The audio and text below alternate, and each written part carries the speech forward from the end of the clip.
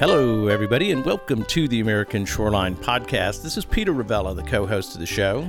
And this is Tyler Buckingham, the other co-host. Tyler, a couple weeks ago, the U.S. government passed the infrastructure bill, $1.2 trillion investment, and there is another $2 trillion bill pending, the Build Back Better bill. So a lot of significant focus and investment on infrastructure in the United States, warranted, I think, because of the changing conditions. Climate change is presenting new challenges to infrastructure all around the world. People are worried that Santa's not going to be able to get the toys for all the boys and girls this year. Transportation infrastructure. We're going to focus today on the future of ports and infrastructure with a thought leader from Silicon Valley in San Francisco, Gordon Feller. He is a journalist.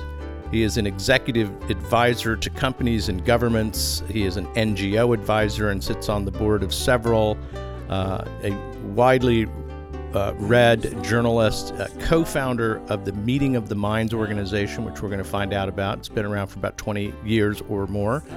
And take a step back and talk about ports and infrastructure in our changing climate, I think, is the implication of the show today. Absolutely. And, you know, the Arctic is just so important.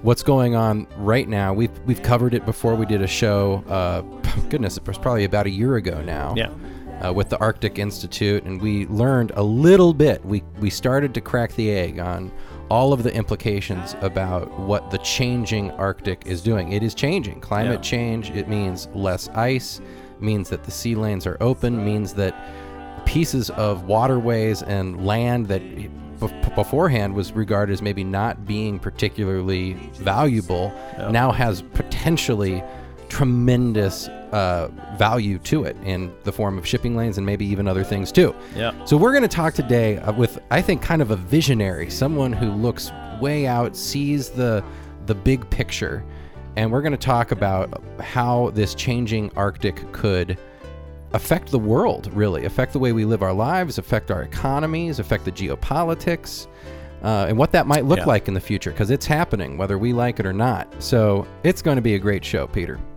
I think it will, and I'm glad to get Gordon Feller onto the show, and look forward to talking to Gordon after these messages.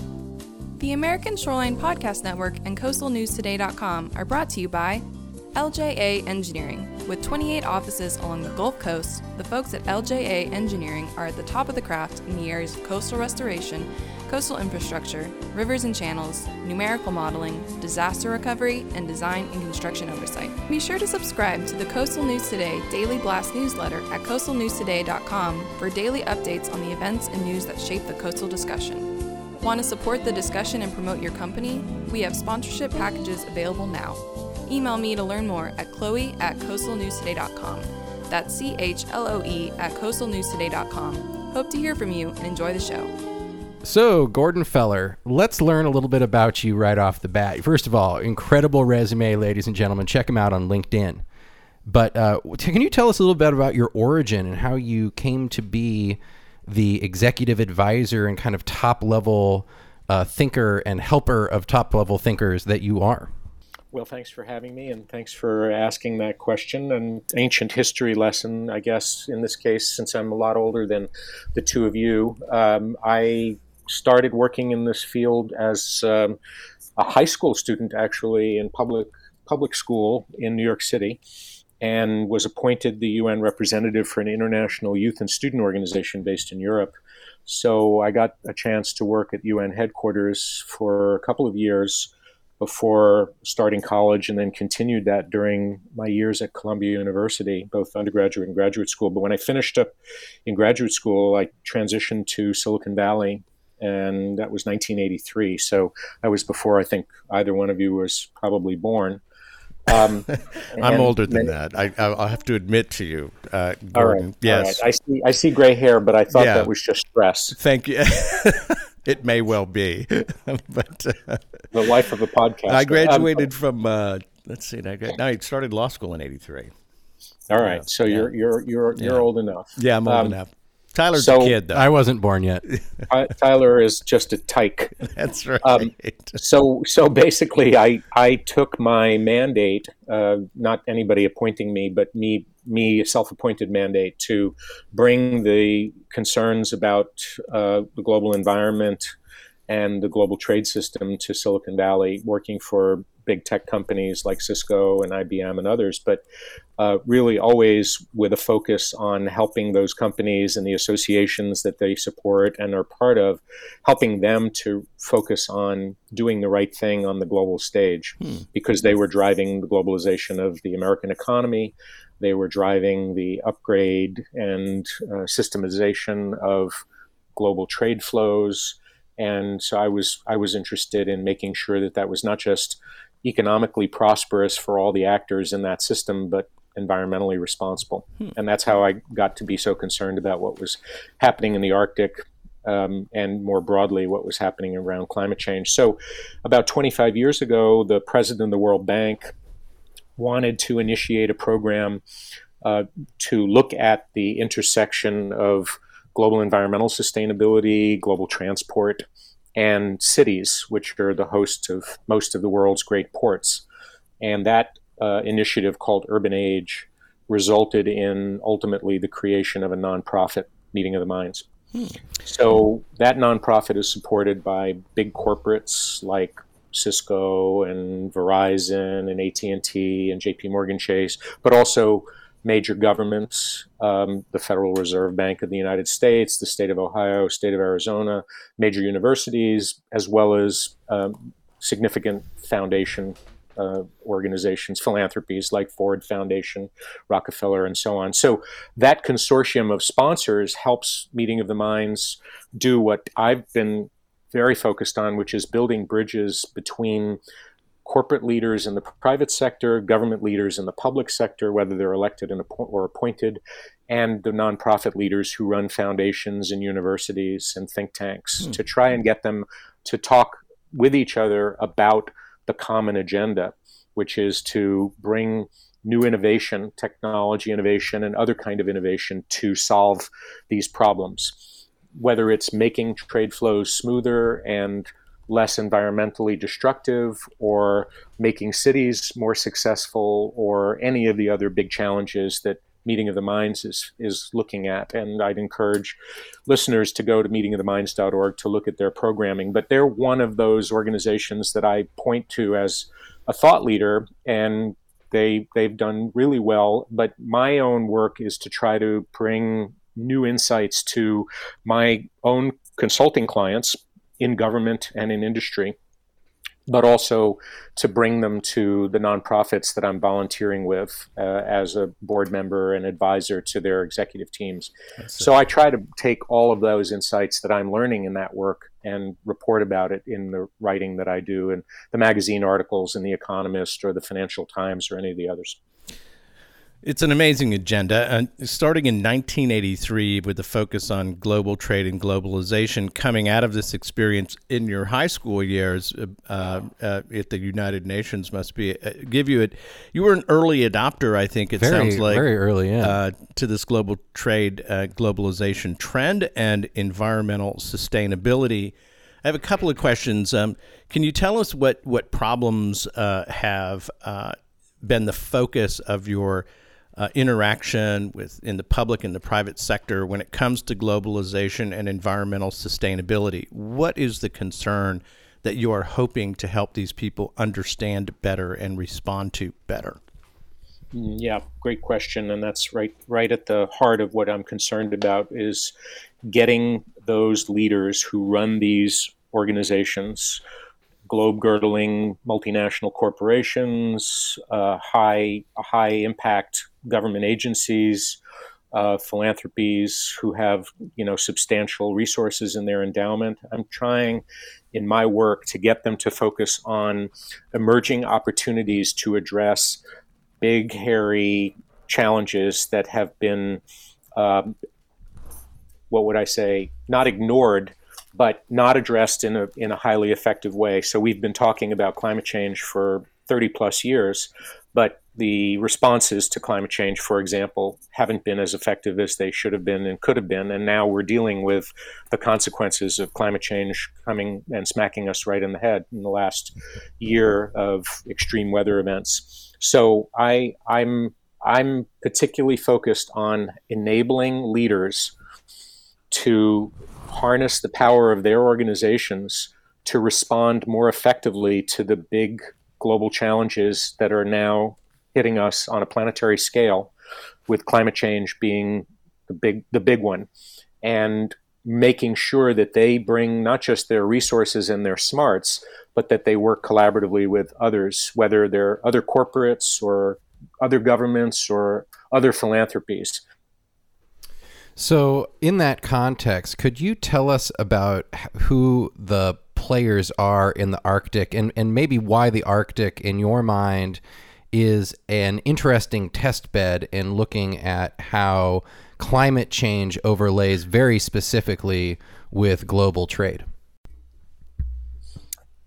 It's a good question about the players, because it's a complicated stage that's been set for us all on the Arctic stage. So there are 8 countries: Canada, Denmark, which includes Greenland, Finland, Iceland, Norway, Russia, Sweden, the US, who have actual Arctic territory. And there are 5 that have actual coastline on the Arctic. That's Canada, Denmark/Greenland, Norway, Russia, US. But the reality is that China, which certainly covets Arctic shipping routes and the potential mineral resources and oil and gas, have been attempting very concertedly to legitimize their potential future Arctic claims by describing themselves as a near Arctic power, which somehow they think is going to convey something to the world. So of those powers, of those competitors, Russia has the most expansive Arctic territories of any of these countries. And it's by far the most capable of the Arctic competitors, because the Kremlin views the Arctic as critical to its national defense, national security. As a result, the country is very actively preparing military forces to operate there. But at the same time, they're working to ensure that they can exploit the untapped natural resources of the region. So they're hoping to control enough of the Arctic resources, particularly the energy resources, to ensure that they have some national economic benefits, because it's a desperately, what would I say, a badly run and poor economy, which happens to stretch over 1/6 of the world's landmass. And they want to control all of the shipping near its coastline, to continue to control it, and to maintain their own military power there, so they can deter any aggressors from crossing the Arctic.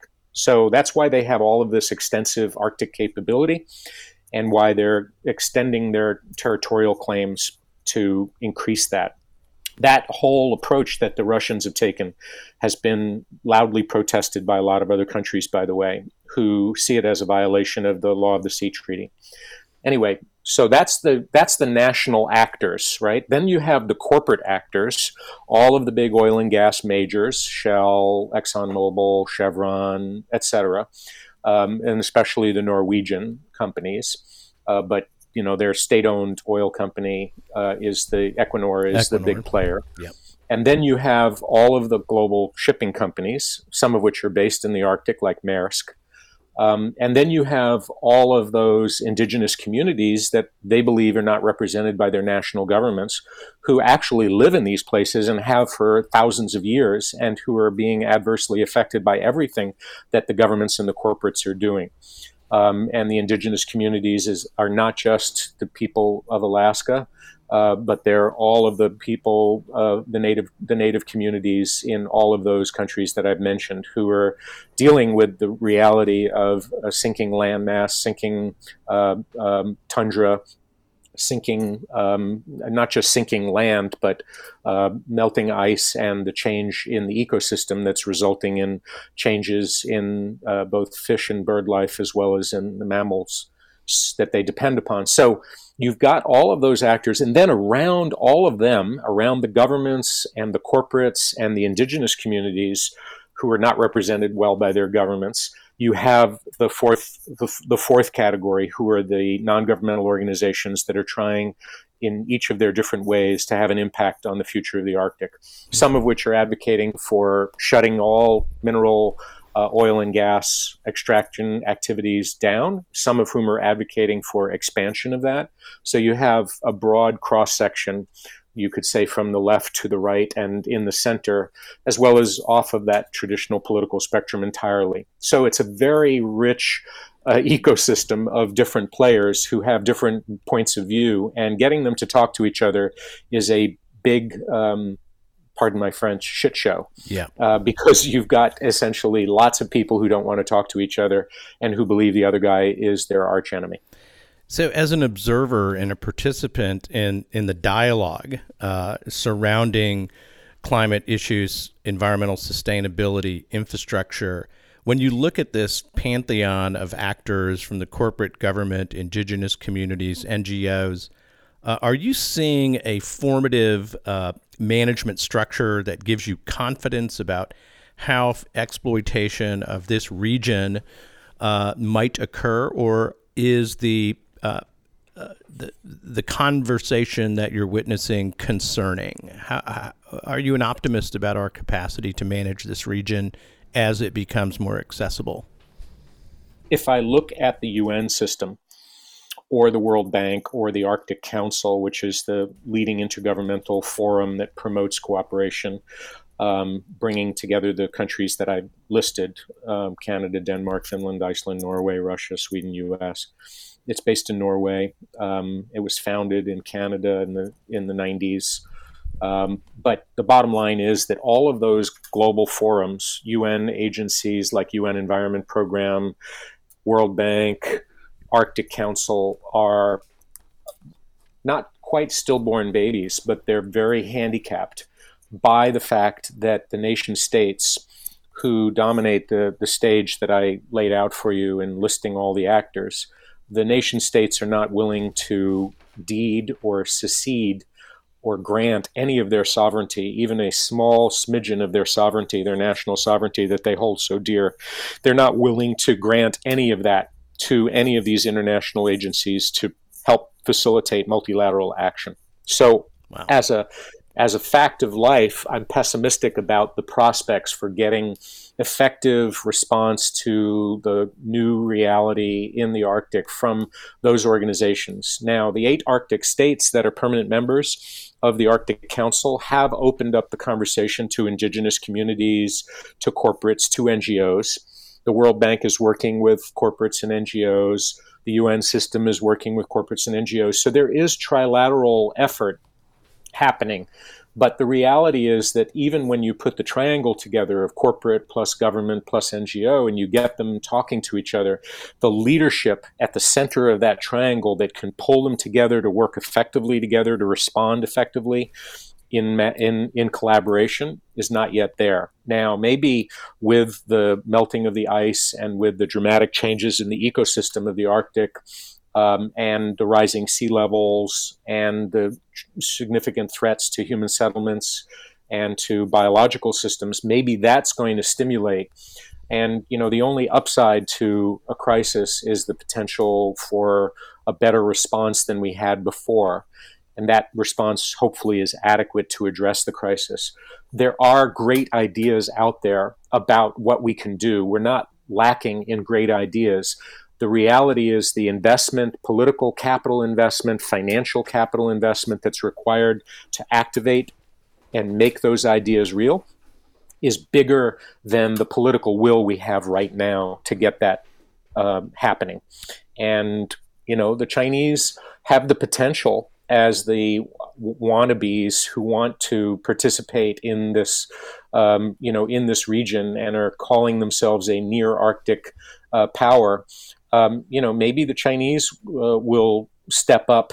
Many non-Arctic countries have been admitted as members or observers at the Arctic Council, and China is one of them. Japan's another. South Korea, the UK, the Netherlands. But the fact is that I happen to put a lot of my hope into the European Union. among all the players who are now on the stage, the U.S. government and the European Union, both the members of the European Union who are active in the Arctic, as well as the European Union as a commission sitting in Brussels with billions of dollars at their disposal. I happen to think that the advice that those leaders have taken and acted on in the European Union is some of the best. And that's why you have a lot of these member or observers at the Arctic Council coming from the EU. So I'm pessimistic that the current configuration can do the job, but I'm optimistic that we can get some planetary action, planetary agreements, planetary investments. And I think the European Union is going to be critical to that. I hope they can convince the Chinese to play a positive role. But I don't believe the Russians are going to play any positive role whatsoever. And, that's not just because of Putin. I think it's because of other forces that are working inside Russia's government and corporate worlds, greed being the primary one. Yeah. Well, it's definitely a clusterfuck, I think would be the term of art. But Yep. One of the things, Gordon, that I would love to get your kind of say we were to give it a whirl and try to govern this space in a responsible way. What would be some of the low-hanging fruit, some of the easiest things to coalesce around and try to manage? Well, the Law of the Sea Treaty provides a lot of things. That UN convention was written very, very well and led on the U.S. side by Elliot Richardson during the prime of his life, and the U.S. never ratified it. So the lowest hanging fruit would be for Biden to put some political capital on the table, go to Capitol Hill and say, we have a lot of priorities in this country. One of them should be to save the oceans, because so much of the U.S. economy depends on the health of the oceans and the health of the Arctic. Unbeknownst to most Americans, it's not just coastal economies that depend on the oceans. And he could put some political capital behind making that happen and educate Americans in the process about how intertwined our economies are in the United States, in all 50 states, and not just in the two economies, Hawaii and the Arctic, that depend on the oceans more than perhaps many of the other economies in the United States. But the fact is, we've never ratified it.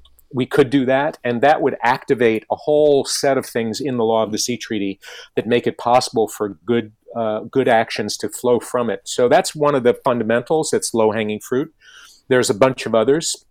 Working with UN agencies that have some initiatives that are underutilized at the UN Environment Program, for instance, at UN Habitat, which is the agency of the UN system that focuses on cities and human settlements. But again, the U.S. engagement with the world is sort of on again, off again. It was off again during Trump. Yeah. It's on again during Biden-Harris, but it's not fully activated because the fights internal and domestic in the United States have taken up most of the mind share in the White House and in the Congress.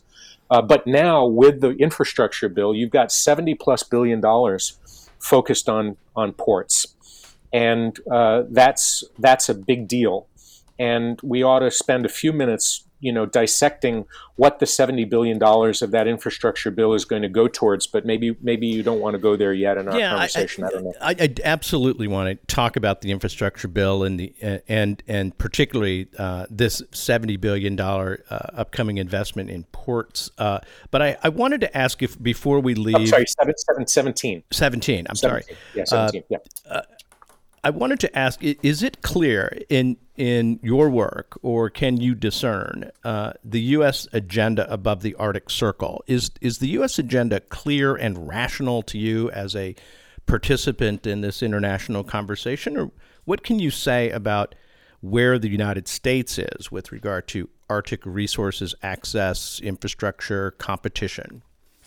Yeah, there is no integrated national strategy, and that's a big gap. And that's one of those low-hanging fruit. It wouldn't take a lot for the administration to pull together all the agencies that each have different strategies: Department of Interior, Department of Energy, Department of Commerce, Department of Transportation, Department of Defense. Those are the big players.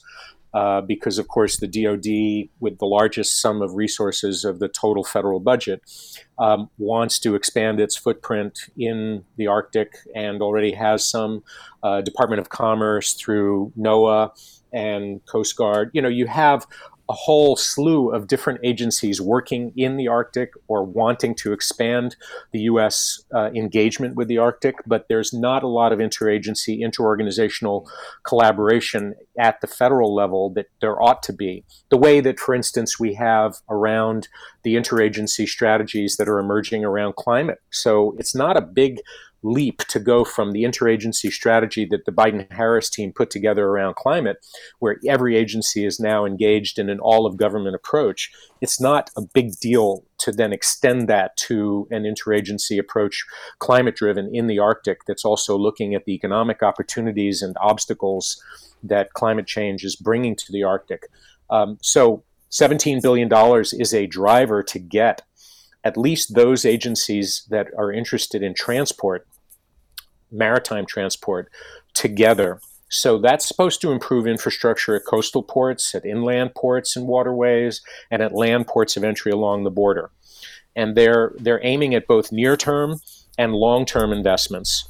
And they're particularly interested in supply chain resiliency in the administration, and they've said that that's how they want to focus the $17 billion. So, job creation and competing with economic competitors, particularly China, is going to be a big part of how that money gets spent, not just in the top 50 busiest ports in the U.S., but a lot of other places that need that and want that, looking beyond container traffic flows to landside infrastructure as well. So the reason that I bring up the $17 billion is it tends to focus the mind when there's a lot of money on the table.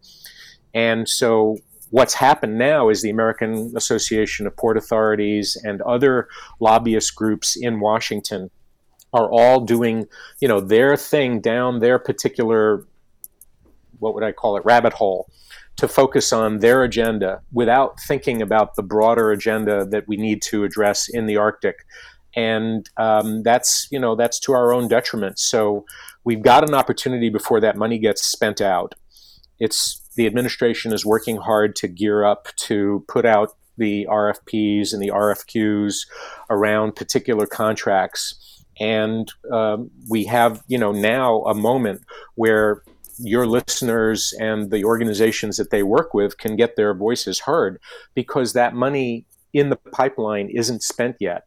But some months from now, they will start spending it, particularly because the administration thinks that it has to be spent out quickly to have the desired positive economic impact while the country is still recovering from COVID. Yeah, and I would just love to get your 2 cents on that, because to me, what I'm picking up is that, hey, listen, if we do the same thing we've always done with port spending, and I realize that there's more to it. There's a lot that we cover here on ASPN about modernizing ports and greening them up, bringing more electrification and whatnot into the facilities. That's all hugely advanced infrastructure stuff that involves a lot more than just what you see at a coastal port facility or even the ships that are bringing things back and forth. But what you're talking about is that we are now, this system, the supply chain system, is a global apparatus. And if we are just looking at quote unquote ports and kind of the domestic side of affairs, that we really can't control things. Is that a bit of what you are saying? We can't on a unilateral basis. So because of the nature of the Arctic being what it is, shared by all those countries, used by all those companies, occupied by all of those in different indigenous communities, there is no way that if the federal government said we are going to make a huge difference and put resources and political capital and political will behind it, that doing it on a solo basis won't have the desired effect. It has to be multilateral. It has to be collaborative. It has to be a planetary response because the Arctic is changing so rapidly and it's affecting the whole global system, the whole global weather system, the whole global transportation system, and the whole global food system. So the result of that is, if we don't have a planetary approach, and, you know, the United States is still the largest economy in the world. It's still the largest political actor on the global stage. We have the largest and most powerful military. You know, China would like to be number one, but it's not. Russia would like to compete in military terms, but they can't as an equal. The bottom line is that we are going to make waves, but we are not going to be the tidal wave that changes the whole dynamic on our own. And that's why the collaborative approach, the multilateral approach that the Biden administration has taken is a breath of fresh air after 4 years of unilateralism. But it's not the same as actual effective action. To say we want to do multilateral is good. And now the question is, when do we get there? Because, for instance, yesterday, when Biden and Putin had their video conference, I'm willing to bet a lot of money that the Arctic did not come up, because it was dominated by Ukraine. Right. Now, there will be a lot of other discussions that flow out of that bilateral tete-a-tete that they had. And hopefully, you know, Putin got the message that invading Ukraine again is not in his best interest. But the bottom line is, we have a lot of areas of potential collaboration with the Russians, climate and the Arctic being primary. And we're not really engaged because, you know, Putin has decided that he needs to make the United States as the principal enemy to galvanize his own people around the Putin administration, and that's a real shame. You know, the challenges of an effective multilateral approach in the Arctic seem incredibly difficult. I don't know if we want to say insurmountable, but the geopolitical relationships involved here are very, very complex. And is it fair to say that this region holds great economic potential for those who wish to exploit the resources there? And what comes to mind for me is not only shipping routes and the efficiency of shorter routes and how it can affect global trade, but also the fisheries and the oil and gas. Can you talk a little bit about the economic stakes involved in the Arctic and how the interests of the players relate to the potential? Yeah, oh my God, it's so huge. Just on the oil and gas alone, the potential to drill, which will mostly be, you know, negative environmental impacts, I'm sorry to say, but if you're looking at it from the standpoint of an oil and gas company who wants to deliver new resources to their customers, you have a huge reservoir of oil and gas that could be tapped, and I hope won't be tapped. But you know, these LNG export facilities that are now being built in the Arctic by primarily the Russians, and Novatek, the company who's taken the lead on some of those projects, says that, you know, Japan and China might participate. The European governments have said they won't because of the environmental impacts. And that's another instance where I think the Europeans are way ahead of everybody else. But, you know, the LNG terminal, which is called Arctic 2, that's under construction in the Gidan Peninsula, and Arctic 1, which is in the Yamal Peninsula, you know, they're two huge examples where LNG, you know, is a big focus of massive multi-billion-dollar investment. That's $21 billion just for the Arctic LNG 2 facility that Novatek is building. So you have, and that's because we're talking, you know, potentially hundreds of billions of dollars of oil and gas that can be tapped in the region if the world doesn't get its act together and make a you know, transition away from traditional oil and gas reserves to new energy, cleaner energy, renewable energy sources. And that's, of course, something the administration is doing very aggressively, and they're hoping to pass this new climate legislation that's part of the Build Back Better bill, which was going to have a big coastal resiliency component and a lot of renewable energy related spend. I mean, almost $500 billion. So we're talking about big dollars, and that's why the stakes are so big, not just for the corporates who are going to gain their profits from it, or the governments that will grow their economies in the short term, but the world which is going to have an impact in the medium to long term, which is not positive. And so if we think about where we need to restrict human activity to reduce the impacts of economic investment in environmental sustainability, the Arctic is the poster child.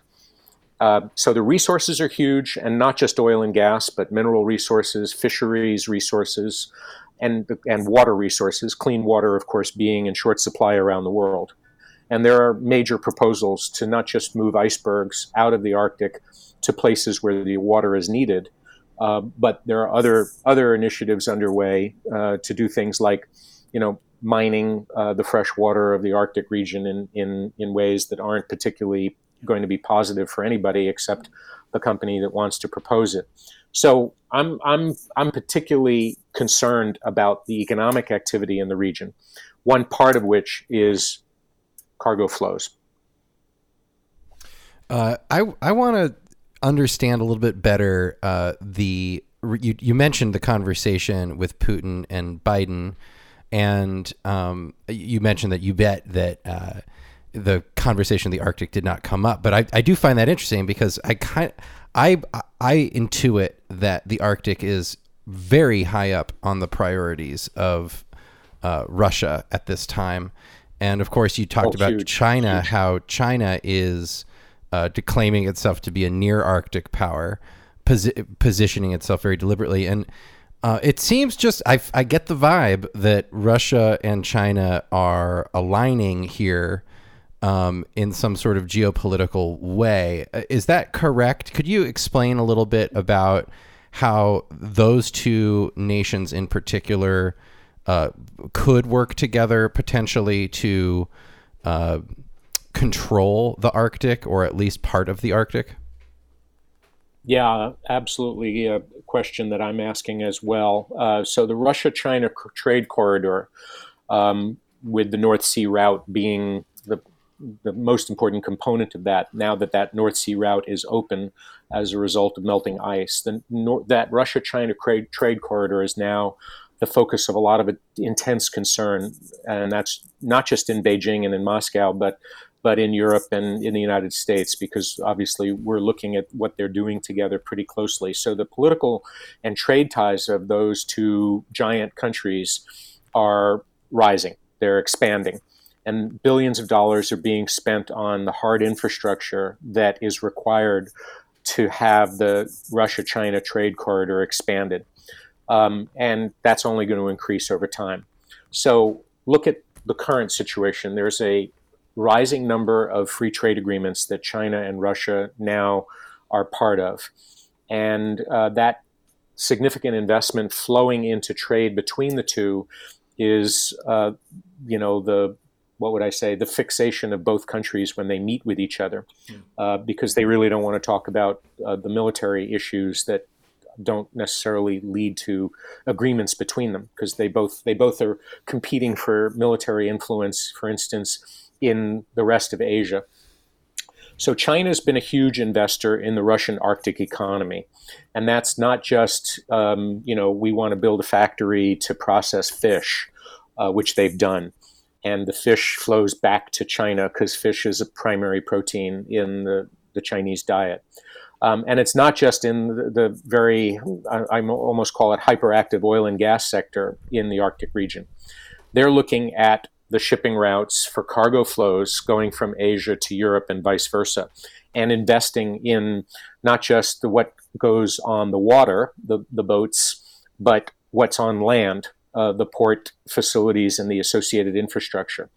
So Russia is designating, a free trade zone covering a big area, nearly 5 million square kilometers. They're offering tax benefits to investors and to Arctic residents because they want people to stay in the region even as the climate changes. And sometimes climate change in the Arctic means warmer weather, which you would think people would welcome, but actually it makes their settlements much less stable and their food supply much less certain. And they've been streamlining, administrative procedures and bureaucracies. Since the Russians are extremely good at bureaucracy, they know that they have to streamline those to keep people and companies coming to the Arctic. So what they want are Chinese investments in rail and road. The Russian investors need, according to the Russian government, to be part of that. And so they're often joint ventures. But the Chinese bring their financial capital, and they often have the expertise to do the real projects on the ground, because the Russians are not very good at building hardy infrastructure.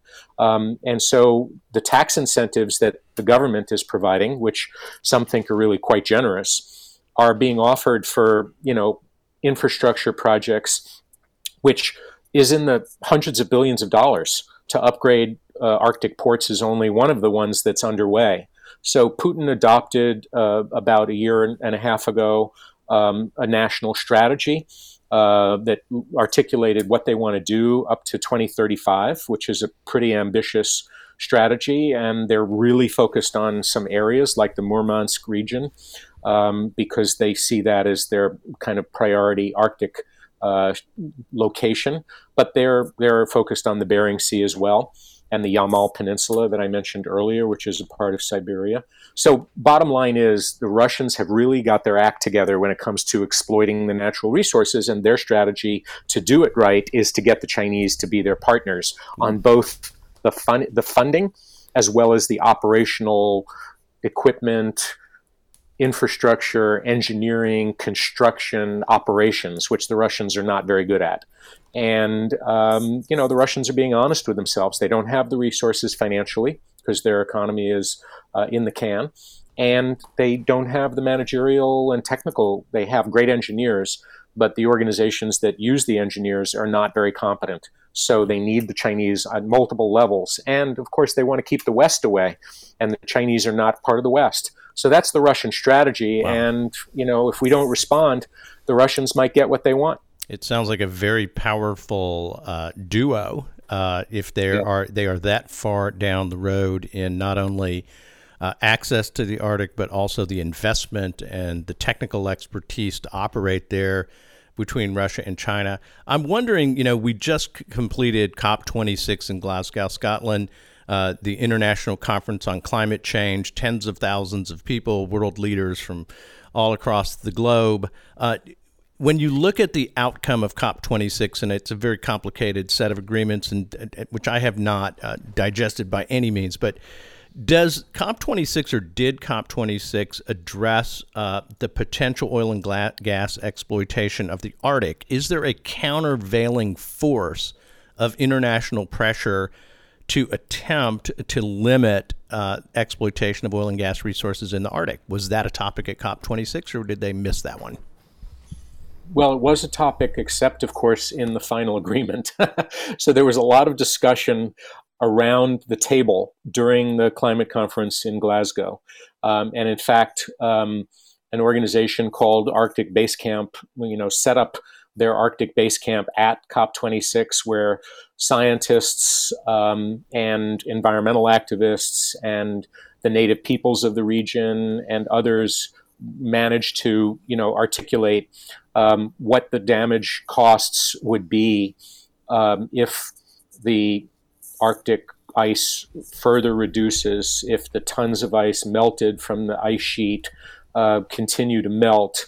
The various climate alarms that Arctic experts have been sounding were heard in various forums during the COP26 by different types of actors, including, national governments who are not just the Danes who have a concern about the future of Greenland or Finland or others. And their pavilions, by the way, at COP26 had a lot of Arctic storytelling in the pavilions. But then the question is, did it translate to meaningful containment of oil and gas or other mineral extractive activities in the Arctic? And the answer, unfortunately, is no. Oof. So that was a missed opportunity on a big scale, which is why I'm so nervous and why you hear that nervousness in my voice. Yeah. Well, it's listening to the story that you're telling about the interplay, the resources, et cetera, it is hard to find the thread of restraint or a conservative approach to opening this region, it sounds like a free-for-all right now. Is that a fair conclusion? I think you're absolutely right. And what worries me is that our new Secretary of Interior, who's a Native woman, Deb Haaland, Yep. she has really articulated some great strategies to reduce the oil and gas activity on government-owned land. However, there's been a significant ramp up in licensing by the Department of Interior for offshore oil and gas activity. Yes.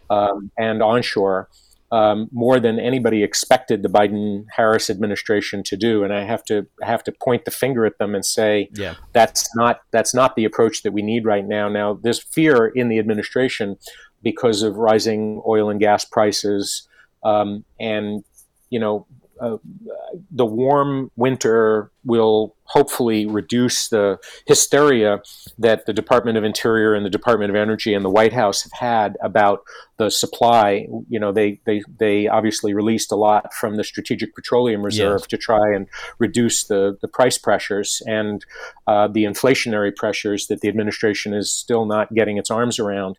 The bottom line is, since March, Deb has talked a good lot since she was sworn in. But we need to see more action from the Secretary of Interior. And I would encourage people who are concerned about this to write to her, because her staff is very sensitive since she was, an elected representative in the Congress. She's very sensitive to public opinion, and her department does not want to be perceived as a bad actor. So my hope is that they'll slow and turn off the spigot on new permitting, so that we can get our arms around some of what the environmental impacts are of already licensed and permitted operations, right, of which there's quite a lot in the Arctic. So I'm in search of Gordon an angle that is less disastrous sounding here when it comes to exploitation of the Arctic region, and I'm wondering if the U.S. security interest plays a role in the position that the United States would take with respect to the China-Russia alliance on exploitation in the Arctic. I mean, there's clearly national security concerns here for the United States, both in terms of economic power, access to resources, but also regional power. Absolutely, I agree. How does the national security interest of the United States fit into the discussion, or is it a driving force in our development of policy, do you think?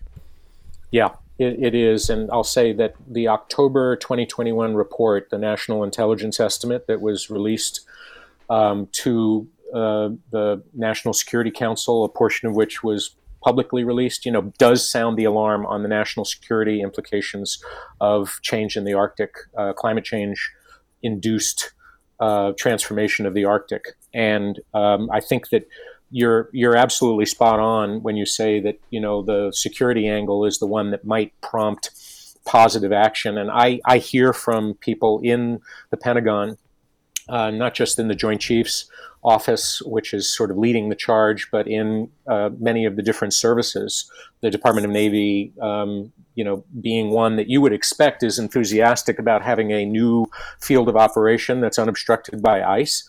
They're not particularly enthusiastic, and they're talking about global agreements to demilitarize the Arctic, because they see the Arctic as a no-win for everybody. There are certainly voices in the Navy that want a bigger footprint by the Navy to militarize the Arctic and ensure that we have, battle-ready capacity to fight off a competitor in a military conflict. But there are, I think, more reasonable voices in the Pentagon that are louder around the Secretary's office and in the Chairman of the Joint Chiefs office, who are arguing that, we ought to think about a global demilitarization the way that we have done in the Antarctic. And the Antarctic agreements have really worked. And there's no reason in the world why, if it works at the bottom, it can't work at the top of the world. I don't know. If it seems to me as though the opportunities to exploit and the proximity to North America, Europe, and Asia, and the economic powerhouses up in the northern hemisphere make the Arctic just a much, and also the timing of it. This is emerging now. And Gordon, I have to say, it seems like what I want to talk to you about a little bit is just kind of globalism broadly here, zooming way out. You started off in high school going to Europe. You obviously took an early interest in international government and governance and how we as human beings can kind of sort out these conflicts and find win-win type of solutions. And that's a government function largely. I realize that you're talking about in the modern era, we have to bring corporations in. They're global. They work with all sorts of nations, and as do NGOs.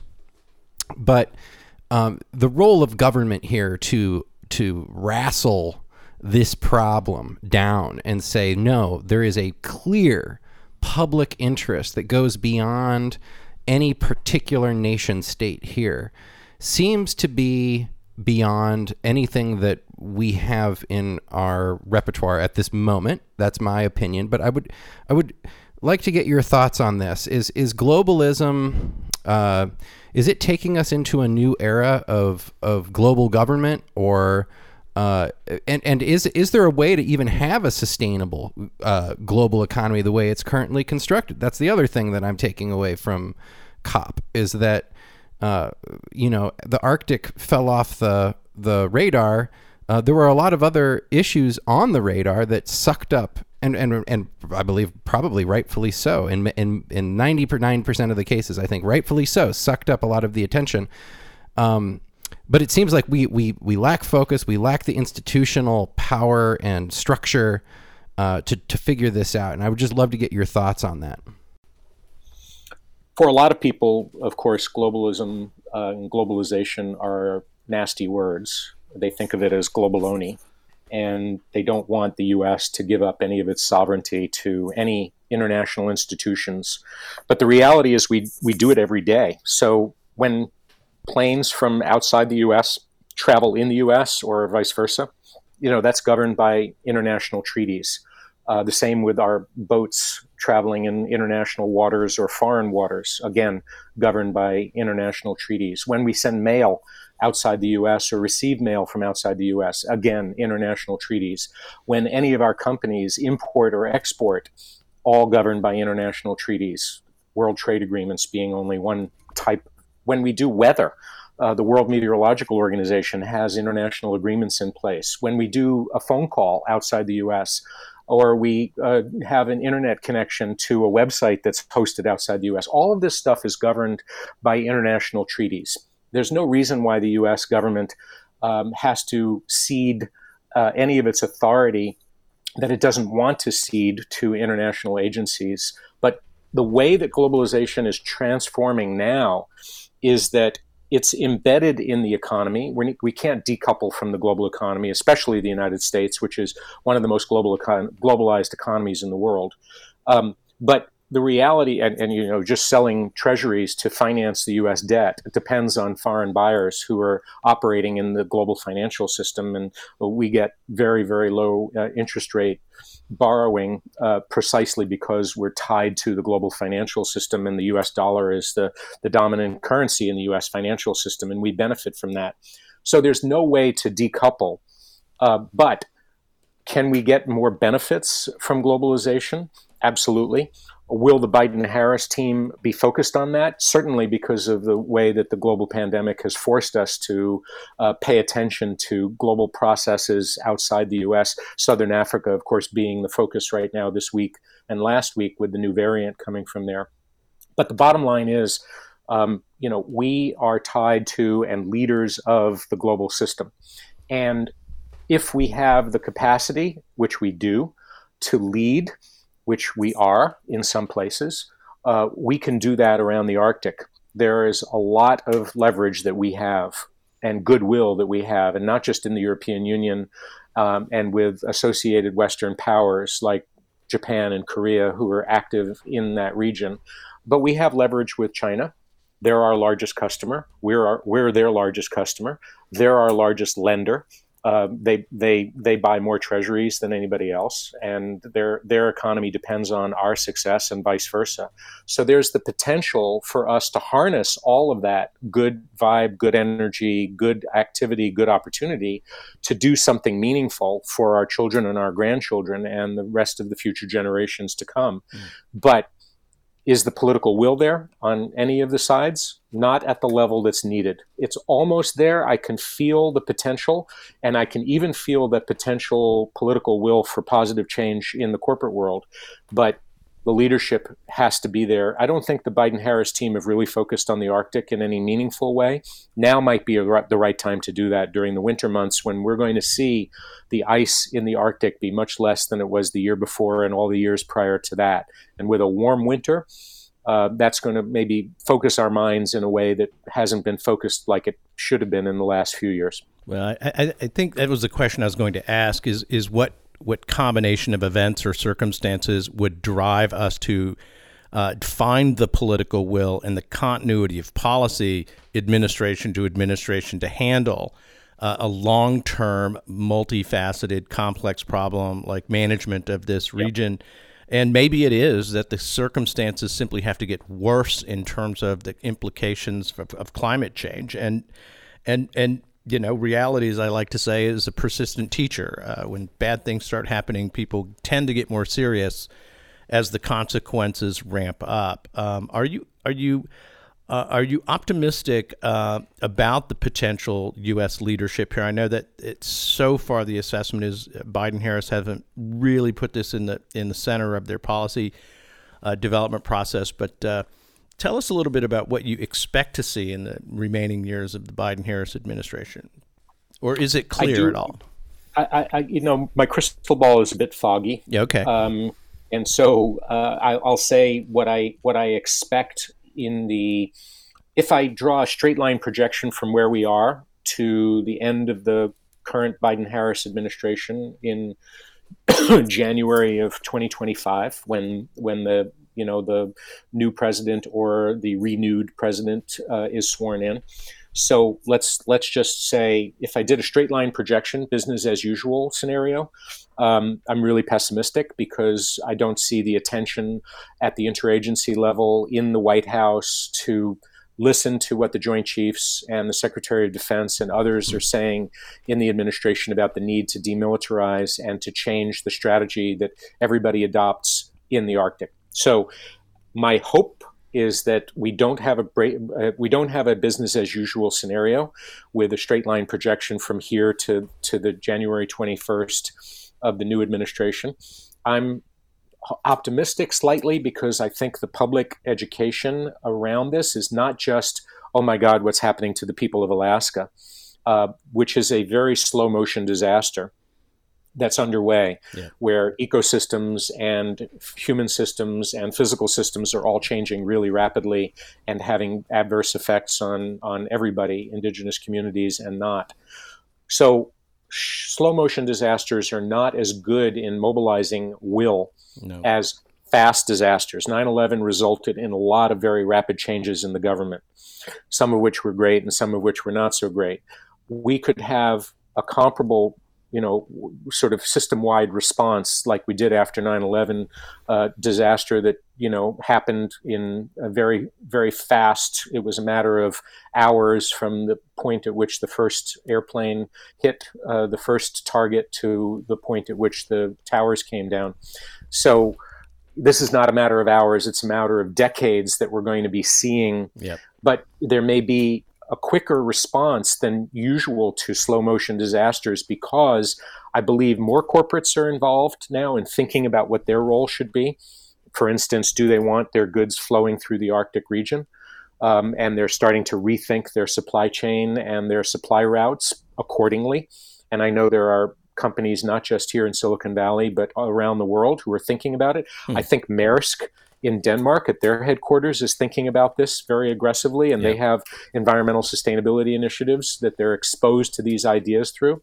So I am optimistic that we won't get a business as usual straight line projection from here to there, but we'll get a breakthrough, a potential breakthrough where it's not just muddled through. And that could happen if more of the actors are engaged in the conversation. At the minimum that Biden-Harris team needs to do is convene an Arctic summit in the White House for some of the key actors to be around the table and put the spotlight on this. That's the least that I call them to do. Love that idea.